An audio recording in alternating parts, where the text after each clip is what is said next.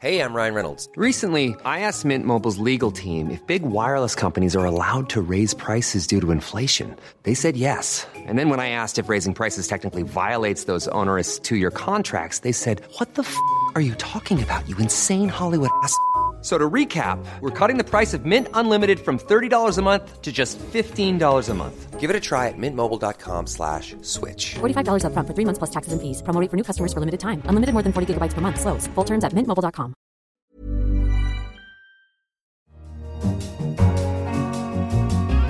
In London, this is The Economist. You're listening to Tasting Menu, an artisan brew of hand-harvested, single-origin stories from across the week. I'm Anne McElvoy, head of Economist Radio, and on tap we have Tina Chen, lead lawyer for the Time's Up campaign, on how to call time on sexual harassment, how to tell if your craft beer really is what it says on the bottle, and a tribute to Bollywood's most adored screen siren. But first, Donald Trump has had another busy week. The threat to world trade was our cover line. America's president has signed orders slapping heavy tariffs of 25% on steel and 10% on aluminium. Mr. Trump has torn up the rulebook of global trade. We argued he's putting the world at risk of a trade war. Not since its inception at the end of the Second World War has the global trading system faced such danger. The tariffs are based on a little-used law that lets the president protect industry on grounds of national security. That excuse is self-evidently spurious.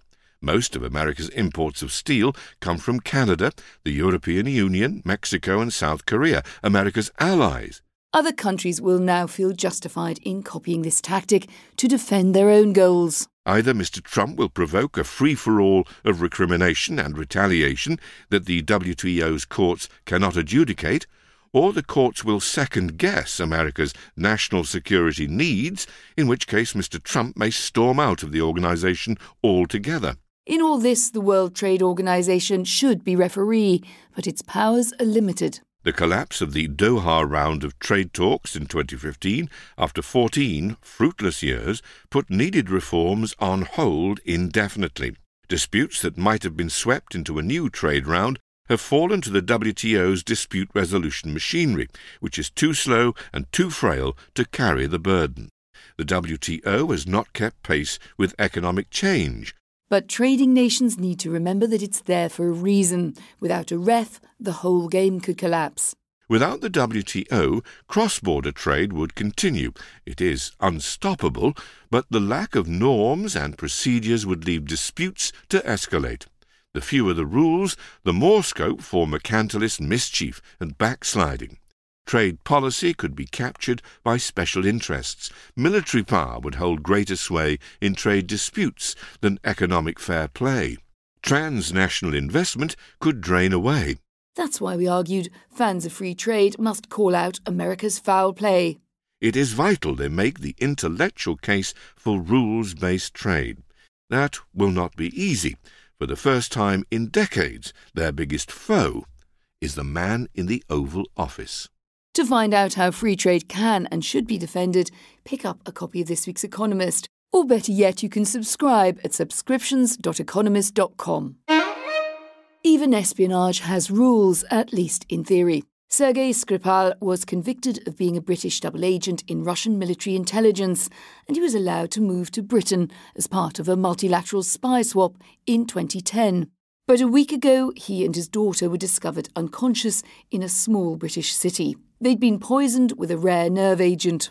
Arkady Ostrovsky, our Russia correspondent, came on the week ahead, our current affairs show, to discuss how and why this assassination attempt took place. Whether this was Vladimir Putin or the Kremlin that ordered it is much harder to say, because the line between the state and criminal elements who are in the service of the state or used by the state is sometimes very, very hard to draw. And what this shows is actually the process of decaying or decomposition of the state function in Russia, which is very dangerous because the violence is decentralized.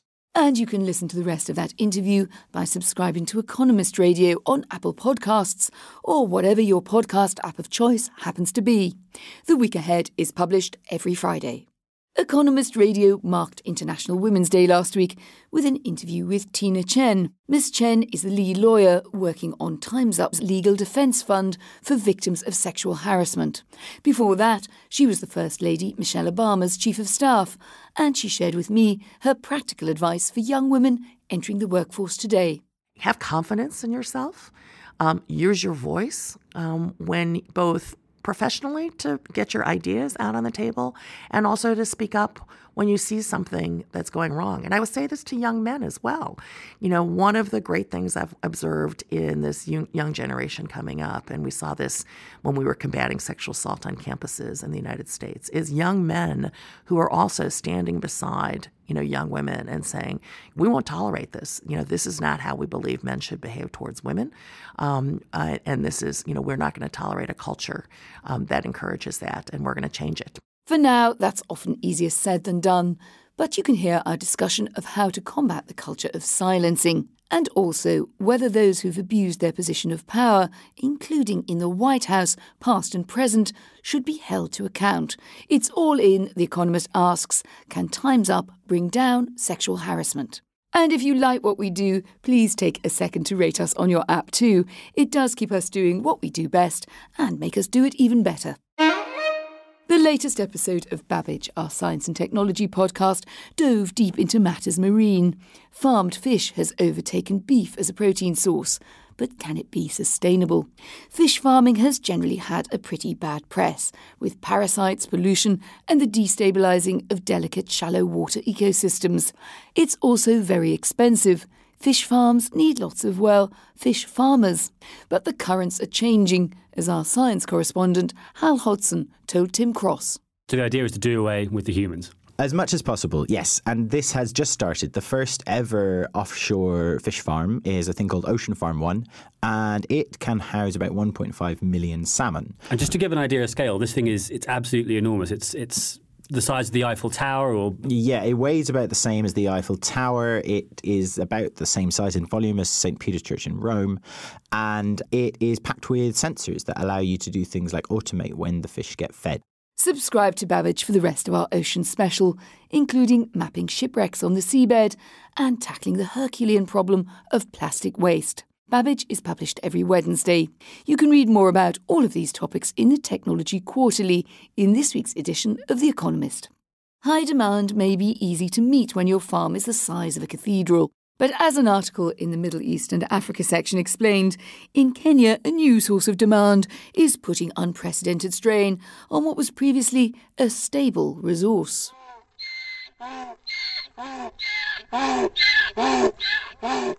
Indulge me. Baringo County in Kenya's Rift Valley is a hard place.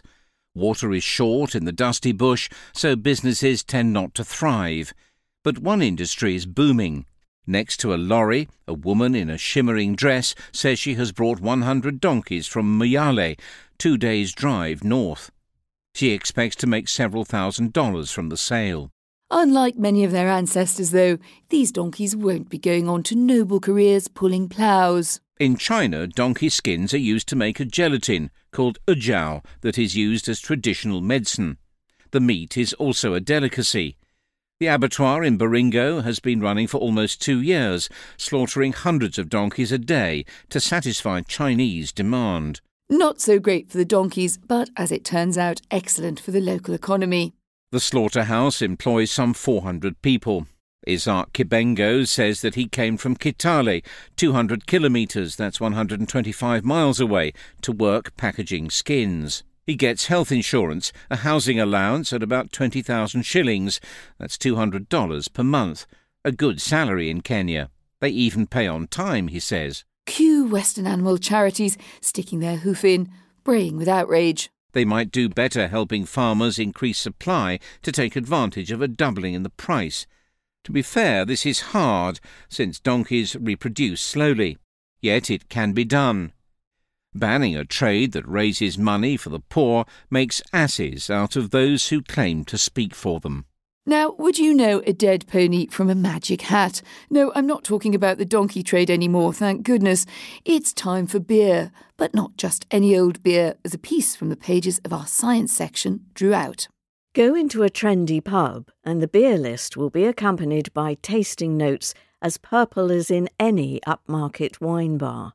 The grassy aromas and citrus notes come from the flowers of Humulus lupulus, or the hop plant. Brewers therefore tend to be rather particular about obtaining specific types of hops from specific plants in specific places. The problem is that one hop looks very much like another. Unscrupulous growers can adulterate high-quality hops with cheaper varieties, which can affect a beer's taste. Detecting doctored shipments can be difficult. Existing tests focus on measuring levels of chemical telltales, such as essential oils, but they are not very sensitive, typically requiring adulteration of 10% or more before triggering an alert. But a new technique borrowed from experts in honey and olive oil shows promise. It relies on the fact that not all atoms of a given element are created equal. Atoms of a given element with different numbers of neutrons are known as isotopes of that element. Levels of those isotopes vary between soils, and different varieties of plant absorb them in different quantities. Measuring these wonky atoms has proved twice as sensitive as the old chemical tests. Expect the first bottles of isotopically certified beer in your local soon. And finally, our Backpage paid tribute to a woman who was incontrovertibly the real deal, Bollywood's #1 female superstar. The media complained that Sridevi was such an enigma, so intensely reserved. When she left her makeup van for a shoot, an assistant holding her Porlu out of the dust, her bouncers would shout, "No pictures when she walks," and so the lensman would wait in a tizzy for the moment when she would pause and turn her perfect face to them. But still she preferred not to talk. The mystery only increased her allure. She made 300 films, was heroine #1 in Bollywood for 2 decades, and won 6 Filmfare Awards, India's equivalent of the Oscars. In front of the camera she felt and was quite different, totally uninhibited. She could go from flirtatious to annoyed to rapturous in a matter of seconds, twitch her nose with disdain or slap a line of men across the face, and all the while keep dancing.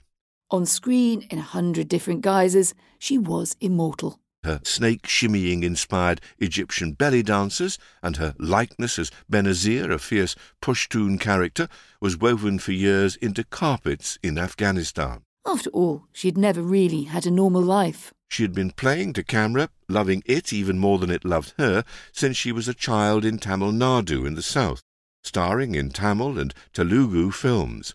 Her lines, too, were said by other people when she first went to Bollywood because she knew no Hindi, not a word. Little did they realize that she had spoken her own lines in Malayalam and Kannada films, other languages of the south, without knowing what they meant either. She memorized them phonetically, finding the right emotions somehow. Real life didn't come so easily. She married late after young heartbreak. That had all settled down, and she had taken 15 years out to bring up her daughters. At home she led a quiet, very systematic life, until she re-emerged in 2012 to make English Vinglish, a comedy about a mother mocked by her family for her bad English, who went secretly to classes and surprised them all.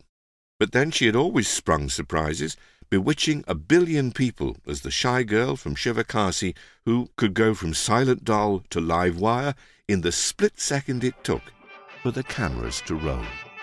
And here she is.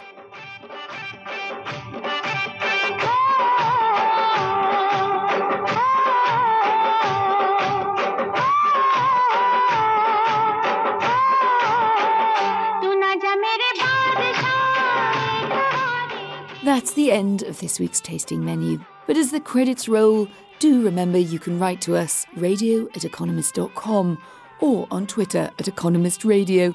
We love to hear from you. And you can find out more of all of the stories featured here online at economist.com or on your podcast app. I'm Anne McElvoy in London, shimmying off into the sunset. This is The Economist,